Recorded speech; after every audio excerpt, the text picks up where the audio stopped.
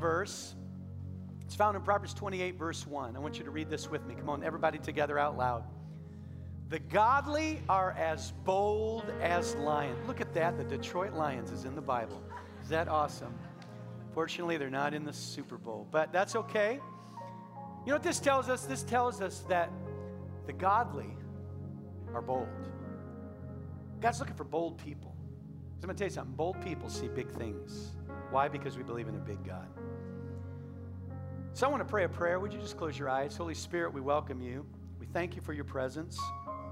We ask today that you would truly stir up a bold spirit within us to dare to believe for big things. In fact, just put your hand on your heart.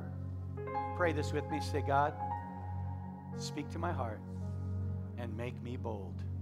In Jesus' name, and God bless the Rams. Amen. Amen. You may be seated. Come on, do we have any Rams fans in the house today? All right. Some of you are like, well, what about the Patriots? Well, the Bible says to pray for your enemies. So I'm praying for you. Just saying. Well, today we're going to continue on our series called Bold. We've been talking about a man named Nehemiah and a book that was his memoirs. It was his journal of what had happened when God gave him a bold vision. First, he prayed a bold prayer that God would give him favor with the king as the king's cupbearer. And the king would give him the money, the authority, the power to go 1,000 miles back to Jerusalem, the city of his ancestors, and rebuild the walls. What had happened is God's people, because of their sin, and after they had inherited the promised land, they were put into what's called exile, captivity. And for 70 years, they were spread out in other nations and other places. But after 70 years, God said because he loved them, he would bring them back. And they came back. They rebuilt the tabernacle or the temple of God. So in other words, they reinstituted God's worship and presence in the city, but the walls of the city were still broken down. In other words, the enemy still had access to them. They were surviving, but they weren't thriving. How many of you don't want to just survive? You want to thrive in 2019? Well, one of the keys, I believe, to experiencing a thriving relationship with God and his purpose in your life is you've got to not only have worship, but you've got to rebuild the broken places. Because as Christians, there's a lot of us that have gotten saved, and there's a spirit of worship now alive in our heart, but there's brokenness surrounding our lives. And so God is wanting us to experience that healing and transformation. God, in fact, God wants you to pray bold prayers. He wants you to have a bold vision. Our theme verse here is that God can do exceedingly abundantly above what you could ask, dream, or imagine according to his power that's at work within you. God is a next level God that wants to do next level things. He wants you to dream big. He wants you to have bold vision. In fact, let me tell you, one of the keys to really thriving is vision. I want to read a verse to you. It's found in the book of Proverbs 29, verse 18. It says, where there is no what? No vision, people perish. They run wild. You'll never truly live and thrive to your potential that God has for you until you have vision, until God is able to rebuild the walls. So what we've been doing is we've been basically learning about, through the book of Nehemiah, what does bold vision look like? In week one of this idea of vision, we preached on prayer for a couple weeks, but 3 weeks ago we started on bold vision. And we learned in week one that bold vision is about timing. That when it comes to vision, it's about the timing. Like we use the example of flying a kite and how that you can go outside and try to fly a kite, but if the wind isn't blowing, it's not going to go up. It's not going to stay up there. And so you've got to make sure the timing's right with vision. We learned in the story of Nehemiah that he waited till the timing was right. After he'd prayed 40 days, and actually after he'd prayed 4 months, then he asked the king. And then he waited right till he came to the city to share the vision, because we learned that the second part is bold vision understands communication. You got to communicate, share the vision.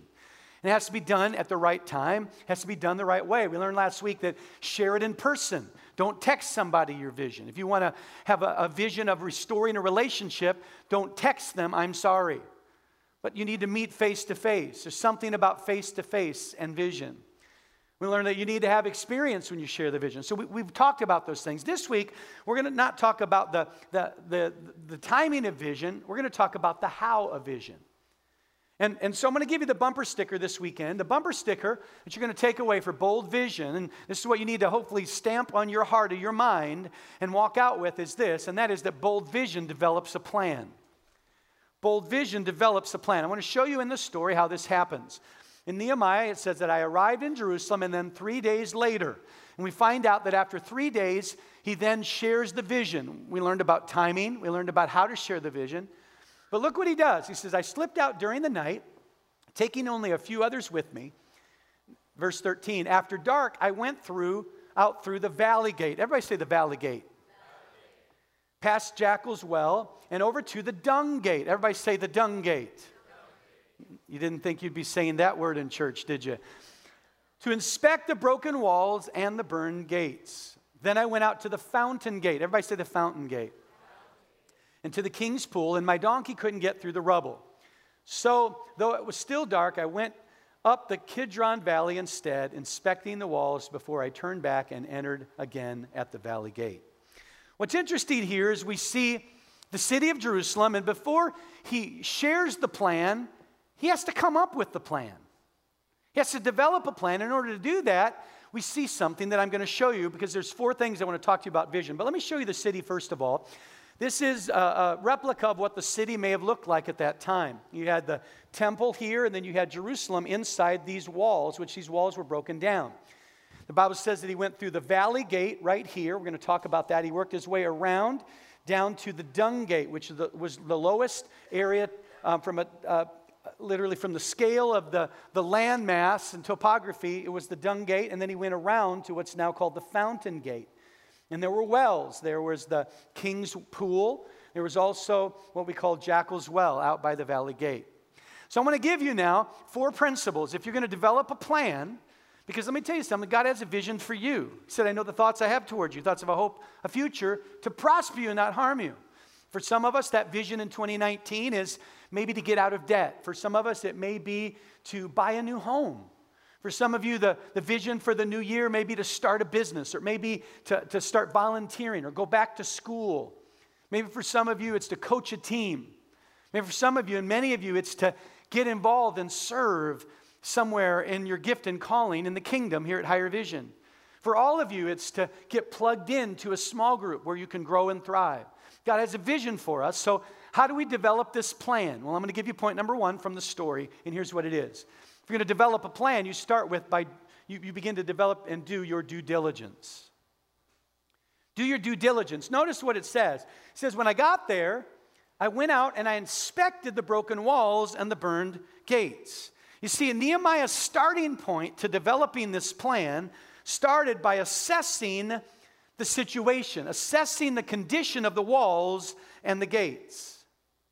If you're going to have a plan, whatever that plan is, you need to start by doing your due diligence.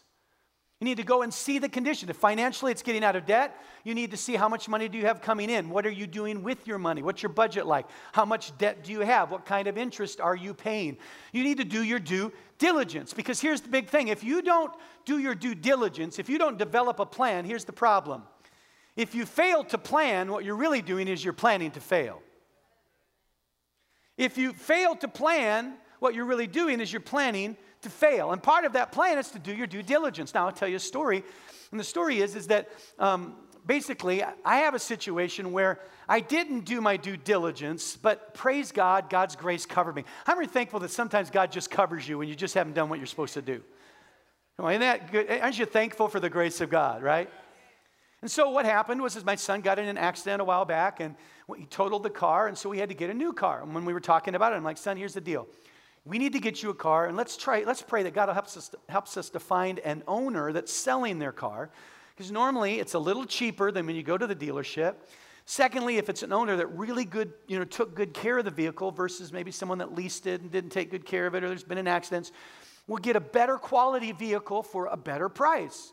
It's like, I'm all in, sounds good. So we start looking and we find a car, and it's got low mileage. It was taken care of very well. It had one owner. In fact, they'd put new wheels on it. And it had the policy where you could go in and get it serviced. It had extra warranty on it. It was a perfect car. It was a hybrid. Right now he's commuting to college, and so it got good gas mileage. And we're like, man, this is the car. So we go through the process. We do the deal. We sign the papers. We get the papers signed. I give him the money. He gives me the keys, but then he says, oh, and by the way, I don't have the title.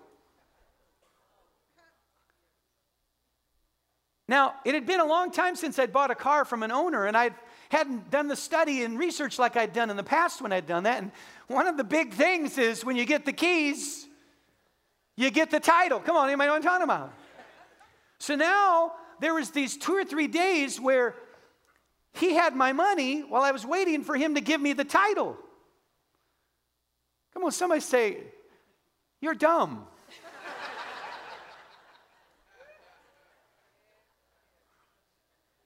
Now, I had his car. Some of you are like, well, you had his car, you're okay. But yeah, but if he had the title, he could say that I took the car and take the car back. And it was a dumb thing to do. And for 3 days, I sweat bullets. Because he had my money. I should have never done it. It was one of those things where I just didn't do my due diligence. I just didn't plan ahead. Now, praise God, he was a good guy. I sensed that. And so we, rather than forcing him to get the money back and having all this, I just waited. He brought the title. We signed it over. We've got the car and everything is fine. But I just wonder how many people are trying to start a business? How many people are trying to restore a relationship? How many people are trying to do a new vision and they're sweating bullets? They're full of fear. They've got anxiousness. And here's the problem, because they don't know what they're getting into. I tell you something, God hasn't given you a spirit of fear, but a power, love, and a sound mind. And the key to the sound mind is that if you fail to plan, really you're planning to fail. So do your due diligence. If you're going to work on going back to school, find out what that involves. Find out if you still have your diploma, if there's a record of your diploma. Find out what you have to do in applying for the school you want to go to. Do your due diligence. That's what Nehemiah did, is he said, I need to see the walls. I need to see the condition. I need to know where we are in this situation. I can't tell you how many people get visions and dreams to plant a business or to get out of debt, and they have no idea what the situation involves. They have no idea the cost. So the starting point is to answer your phone and to do your due diligence. I'm just giving you a hard time. It's probably my son or my daughter. My son or my daughter set alarms for everything. I'm like, turn that phone off. And I say it that way in case you're wondering. All right. Do your due diligence. How about point number 2? Address the past. The second step of developing your plan is you got to address the past. Notice, here's what it says. He said, I went out. First of all, I inspected everything. I did my due diligence. And then I went out through the valley gate past the jackal's well. Now, why do I bring up the past? Well, first of all, let's see. This is the valley gate, and this is where they went in and out. And when they went in and out of into this valley, and people walked in and out, here's what you need to know, is that I believe that what this speaks about, and there's a spiritual principle for us, and that is that it represented the past. Because here's what you need to know about the valley gate. The valley gate was known as the Hinnom Valley in the past. And it was the place that centuries before, when the Canaanites lived there, it was the place where they sacrificed their children on an altar to Moloch and to the god Baal.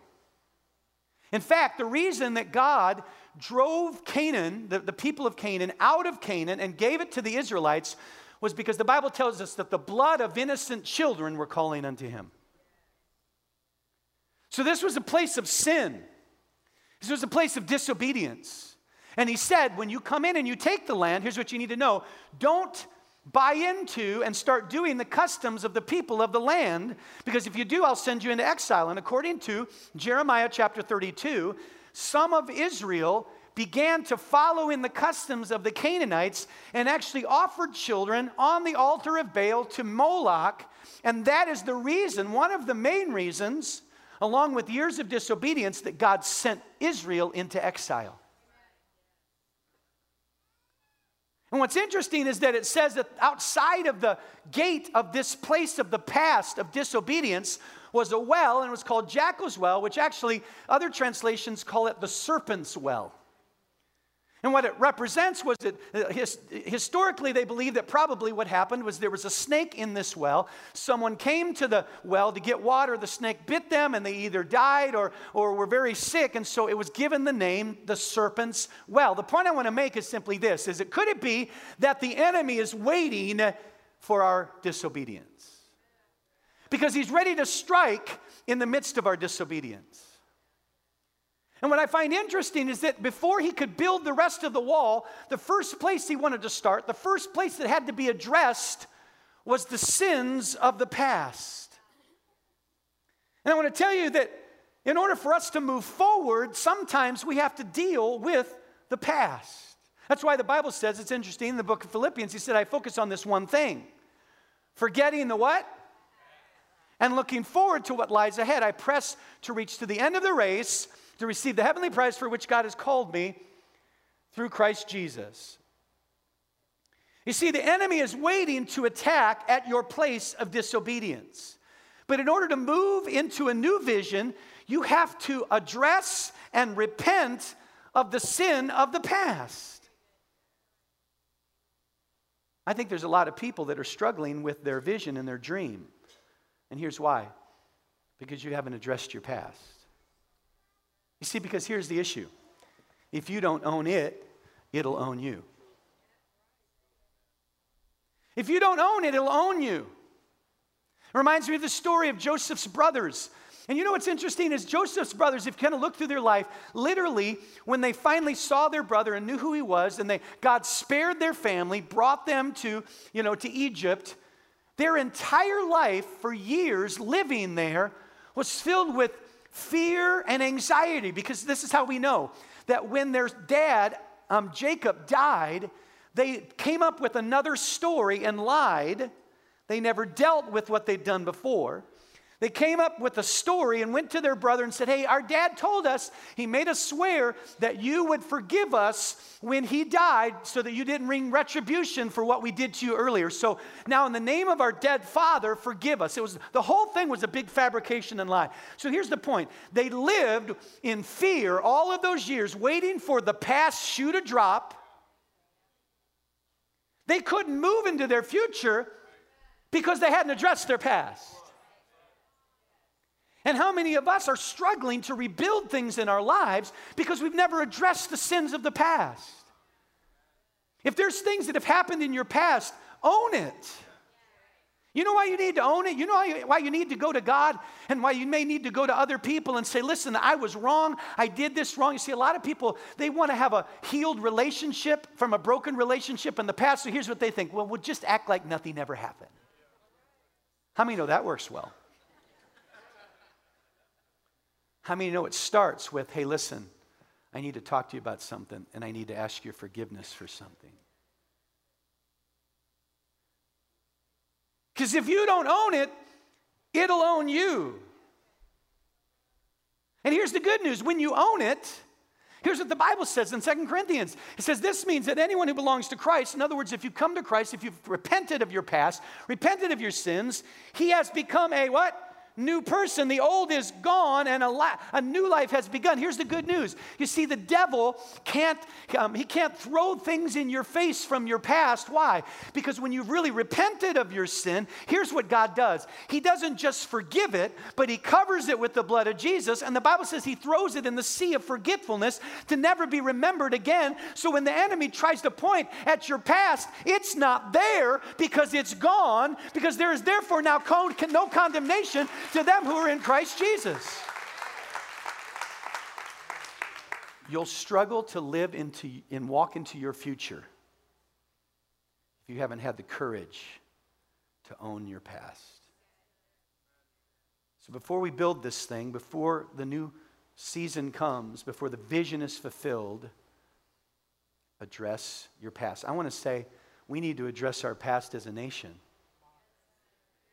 Because the blood of innocent children are once again crying out to God. Recent laws that have been passed, I know that some have taken that law to the extreme and it hasn't been accurate, but there's a lot of things about the law. In fact, can I tell you that in America, over the last many years since 1973, 60 million children have been aborted in this country. More than any nation in the history of the world. Now let me just stop and say, sometimes when this issue of the past comes up, maybe you're here and in your past you had an abortion. I want you to know something. This is the right place to be, because this is the place where you get to hear good news like this. Guess what? That baby's with Jesus. And you're going to see that baby again.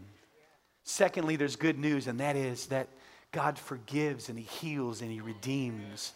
And not only can He heal your heart, but He could use you to help and bless other people. Listen, this is the right place to be, but we've got to own our past. We've got to repent of our sins. And as a nation, we've got to call out to God, and we've got to say, God, forgive us, and do whatever we can do. Get on our knees, cry out to God, vote for legislation and for leaders who will support and protect life. Whatever we've got to do, guys, I'm telling you, in order for us to move into our future with blessing, we've got to address our past. So what's in your past that you need to say, God, I'm going to own it? And I'm asking for forgiveness today. Amen? Do your due diligence. Address your past. And number 3, write this down. Dispose of the waste. Let me read to you now what the scripture says. After dark, I went out to the valley gate, but then I went over to the dung gate to inspect the broken walls and burned gates. If you look at the picture here, you can see that the dung gate, it's in the lowest part of this region. Now, what was the dung gate? Well, the dung gate was the place where they would take all the human and animal waste out of the city through the dung gate so that they could dispose of the waste. They would get rid of the dung. How many know we need to get rid of the dung? Not just metaphorically, but in every way. And everybody said amen. Why? Because dung stinks. And it'll contaminate you. You know, it's important. If you don't get rid of the dung, if you don't dispose of the waste, if your system doesn't purge that, it'll begin to rot your intestines. It'll cause death to your physical body. You've got to deal with the dung. I'm kind of enjoying this right now because I see all the nervous looks all across the auditorium. And how many know if you don't dispose of it, if you kind of even get plugged up a little bit, how many know that there's probably going to be some evidence that people will know that the dung is still there? And what amazes me is how many Christians have a call to have rebuilt walls, to live and prosper. And the problem is they might have even, repented of some things in the past, but they still don't deal with the dung. How many of us have some things we need to dispose of in our lives? Some attitudes, some habits. I mean, they say if someone has an addiction, they're never going to be freed from their addiction until they first admit their dung. We need to say, I'm done with the dung. Something has to rise up in our hearts to say, I'm not going to let, because here's the thing. In order to walk into our future, we don't just have to deal with our past, but we have to address our present. And it's interesting because there's a scripture that says this. It says, a person without self-control is like a city with broken down walls. Sir, ma'am, if you're struggling with substance abuse, you'll never truly live out God's vision if you don't address that issue in your life. You'll never have a better marriage if you don't address the way you talk to your spouse. You'll never get out of debt if you don't address your propensity to spend more than what you have. Come on, somebody out there hear me today? And I want to tell you, when it comes to vision, God is saying, listen, you need to do your due diligence. You need to address the past, but you need to deal with the present. Because if you'll deal with the present, guess what? It feels good to be clean. It feels good to be clean. And God will forgive us of our sins. He'll remove our sins. But He's calling us to begin to live out a principle of walking in righteousness and sanctification So you got to address the past. You got to dispose of the waste. And then I want to give you point number 3. Y'all still with me? Say amen. Point number 4 is this. You need to secure your resources. So notice this process, this plan that starts to develop. First of all, he does his due diligence. Then he deals with some things of the past so he can move into the future. Now he moves into the future. And what is the future? It's the present. Now we're going to deal with the dung gate. We're going to work on making sure. How many know that you don't want to buy property near the dung gate? Location, location, location. I just want to say there's a lot of people that have struggled with wondering why they don't have more friends, wondering why they're not more blessed. And they don't realize it's their pig pen. There's an aroma around them. And it comes through by the fact of denial of the weaknesses and issues that God has come to set them free from. Come on, somebody say amen. You will know the truth, and the truth will set you free. So then he goes to the next gate. This is secure your resources. I want to talk about that for a minute because it says, then I went down to the fountain gate and to the king's pool. Notice that he makes his way past the dung gate. Now it's to the fountain gate. Let me tell you what the fountain gate did. It was the access way where people went and got water. So when they needed water, how many know we need water to survive? We need water to cook food. We need water for our health. You can't live without water. They needed water. Water was the life flow of the city. Without water, there is no city. You move to another location where there is water. I got to tell you, you need the flow of water in your life. You need God's resources in your life. Now, what does water represent in the Bible? Well, in the Bible, water represents God's provision into your life. It represents His Spirit. God's Spirit in your life, the Holy Spirit. What does the Bible say? Like rivers of living water rising up from your stomach or your belly. Talks about the Holy Spirit. So you need the divine flow of God's presence, His Spirit in your life. You need His provision. How many know we need God's provision in our life? We need His power. In fact, this pool, the king's pool, was the same place. It was the same pool where Jesus, when He saw the blind man and He put mud on his eyes, He said, now go wash in the king's pool or the pool of Siloam, which that's what it was called before. And it became known as the king's pool later on under Hezekiah and so on. But He said, go wash your eyes there. And a miracle happened at the pool.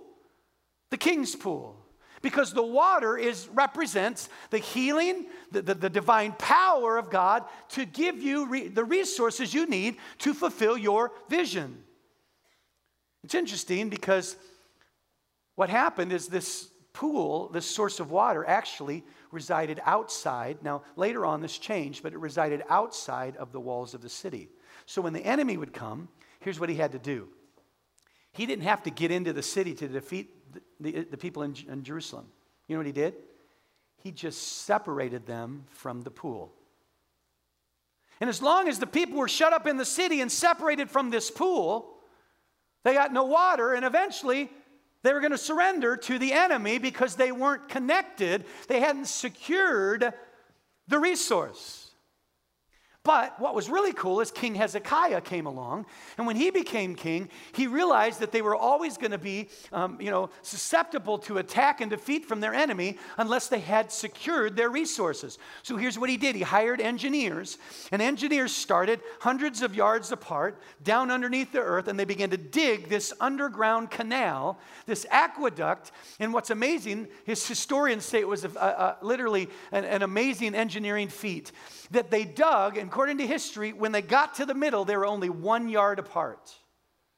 And they connected this aqueduct where the water that was under the pool of the king's pool now flowed deep below the waters, deep below the surface, and it flowed water now into the city of Jerusalem so that they had the resources they need to survive the attack of the enemy.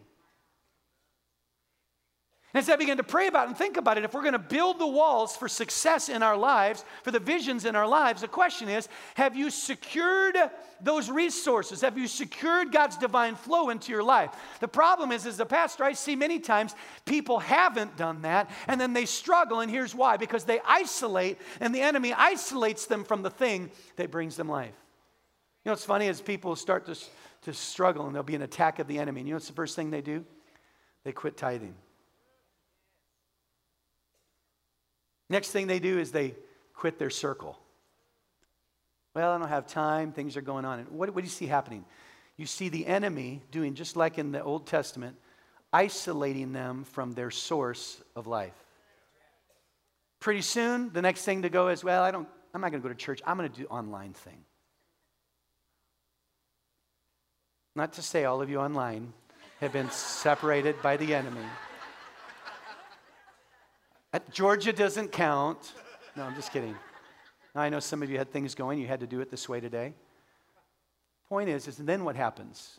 Before long, those same people that used to be a part of our church thriving, now their marriage is messed up. They ended up getting that divorce. They struggle. There's no vision. They begin to perish. Why? Because they've disconnected from the resource, the source. That's why you need to keep tithing. You know why? Because here's the promise. When you tithe, the Bible says, and you bring the whole tithe into the storehouse, here's what God says. He says, I will open the windows of heaven, and I will rebuke the devourer. You know what I've learned over the years? If there's one thing, even if I am not a Christian, I will tithe. There's someone in our church that for years would tithe. For 10 years, tithe faithfully to this church and was not even a Christian. Now, praise God, they've gotten saved. Come on, somebody say amen. But you know why? Because they said, I don't want to ever be in a position where where God can release his divine flow of blessing and where he opens the windows of heaven, where he rebukes the devourer. Listen, there's a lot of people that have been isolated from the vision, from the breakthrough, from their healing. And here's why. Because you haven't secured your resources. Keep tithing. Don't quit that circle. You need those people that are standing with you, that are praying with you, that are believing with you. And I'm telling you, here's what's awesome is that when we begin to position ourselves to say, God, I'm going to secure your blessing in my life, your promises. I'm going to read the word. I'm going to be in the house of God. I'm going to use my gifts for God. I'm going to share my faith. It's really simple, guys. How do we live a blessed life? We honor the Lord by coming to his house. We honor the Sabbath day and keep it holy. What do? We come and we honor the Lord with our gifts, and we use what God has given us. How else do we do it? We get connected with other believers in small groups, and we gather together and see God move in our midst, and we pray for one another, and we encourage each other. Because we're not making life about us now. We're making life about others. And what do? We give to God's kingdom. I'm telling you, when you follow the principles, you will secure God's promise, and there is no devil in hell that can take you out. There is no devil in hell that can stop God's promise. There is no plan of the enemy. In fact, God says that this is your inheritance. If you stay connected to God's promises, this is your inheritance. No weapon formed against you will prosper, and every tongue that rises up will be silenced. This is the heritage of all the saints. You have an inheritance, and that inheritance is everything you need to fulfill the vision God has for you. But you won't do it. You won't see it if you don't allow God, if you don't walk the process of saying, God, I'm going to secure those resources. I'm going to keep that divine flow in process because I'm following your principles and your plan for vision. I know some of you are kind of pushing the envelope and you're saying, Pastor Jared, you're twisting my arm spiritually. And you're trying to tell me that if I don't do what you said I'm supposed to do, that I won't be blessed. No, I'm not trying to do that. I'm just pointing out that blessed people, they're connected to the flow of God's divine favor. And I'm going to tell you, the Bible gives us some pretty clear ways to do it. Honor the Lord with your first fruits, and your barns will be filled. Seek first the kingdom of God and his righteousness, and all these things will be added unto you. Bring your whole tithe into the storehouse, and he'll rebuke the devourer, and he'll open up windows of heaven. When 2 or 3 gather together in my name, I'm in the midst of them, and whatever they ask in my name, I will do. I don't know about you. God has a vision. He has a plan for you, and He has a plan for me. He has a plan for this church. I'm gonna give you one last illustration, and I'm gonna show you kind of all the process of developing a plan. One of our heart's desires is that God would eventually allow us as a church to own our own property. The reason for that is because we didn't want to be in a position where if a landowner decided he didn't like Christians anymore, he could just kick us out. Or he'd raise the rent until we couldn't afford it. Or the city could come along and say, no, you can't meet there. Which is coming, by the way, for public buildings, and in our state, it's moving more and more that way. They're trying to move to where eventually churches can't even be in any kind of government buildings. It's the way they're moving. And so we knew we needed a place that we could call home. We need a place that we had stuck a stake in the ground. And because here's what I tell you something is that God wants His people to stick a stake in the ground. You need to stick a stake in the ground in your family. You need to stick a stake in your ground in your ground on your company, in your business. Why? Because the gates of hell will not prevail against the church. And so when we moved into this space, we were believing that God was going to make that possible. We moved in. This was a leased property, but with an option to buy. And we're believing that God was going to make that possible. But here's the thing. We didn't just wait until the date came to buy it and go, okay. No, let me tell you what we did. First of all, we did our due diligence. And here's what we discovered. That when you don't own land, you usually can't buy land because businesses and banks don't want to loan to you if you don't own something, which seems kind of counterproductive. I'm trying to own it. Secondly, they don't just give to anybody. They give to people who are financially secure, who have their finances in order, and then those that have the cash to put down the money to buy it. So what did we do? For years, we started, before we even were in the process of getting a loan, we started having independent auditors come in and audit our finances, tell us how to make it better so that we could follow best practices as a church, and we could know that people would trust that we do things with integrity here at Higher Vision. So that's what happened. We started having auditors come years before we ever bought our church. Then we started a campaign where we started raising money, and people started giving, and they gave in vision, believing that one day that we were going to buy our building. Some of you remember me sharing that years and years ago. And so over the course of time, we raised money, and part of it was to get us in. And then we got in and we grew. People kept giving, and we raised $2 million.